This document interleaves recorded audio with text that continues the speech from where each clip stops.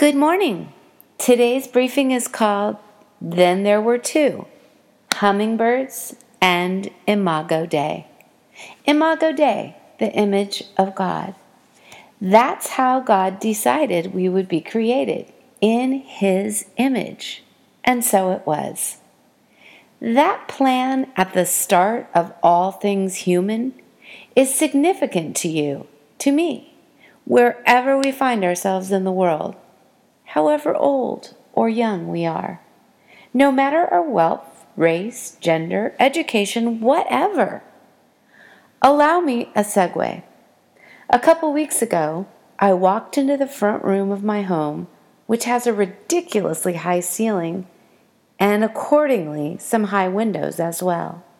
Upon entering, I heard a buzz and thought some annoying insect was in one of the sills.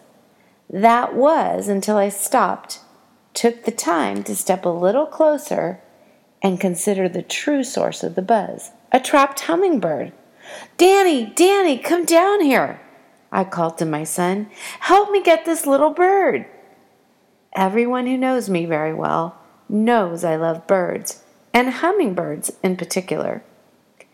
Danny devised a plan to climb up, carefully guide the bird into a bowl, cover it long enough to walk to the backyard, and release it. That worked perfectly, but I had to hold it. His colors were magnificently varied, and I marveled that no detail had been spared.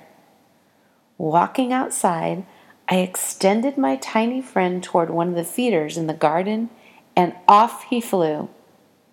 And then, the other day, I had to climb to the top of a ladder twice to catch first one and then another little hummer in my hands and release them outside.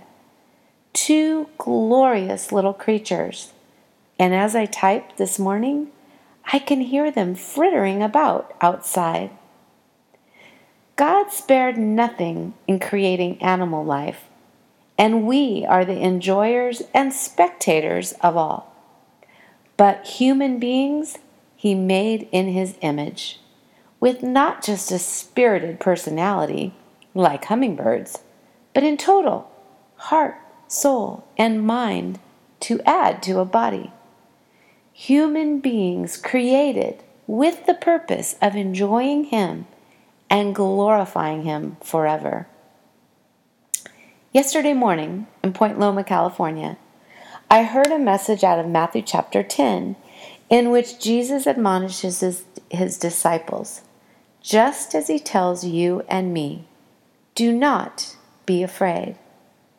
And then Jesus says this remarkable thing, are not 2 sparrows sold for a penny? Yet not one of them will fall to the ground apart from your Father.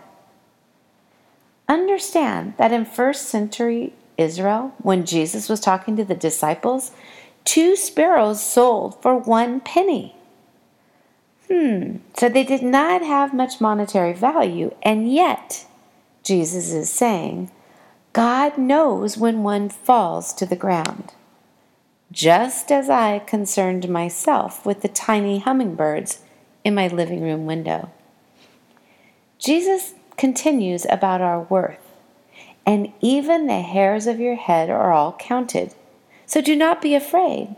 You are of more value than many sparrows. Imago Dei. Made in His own image, God cares about every detail of who you are, friend. This has great significance for life, great significance for living every day with intention and purpose. Now back to my magical hummingbird friends.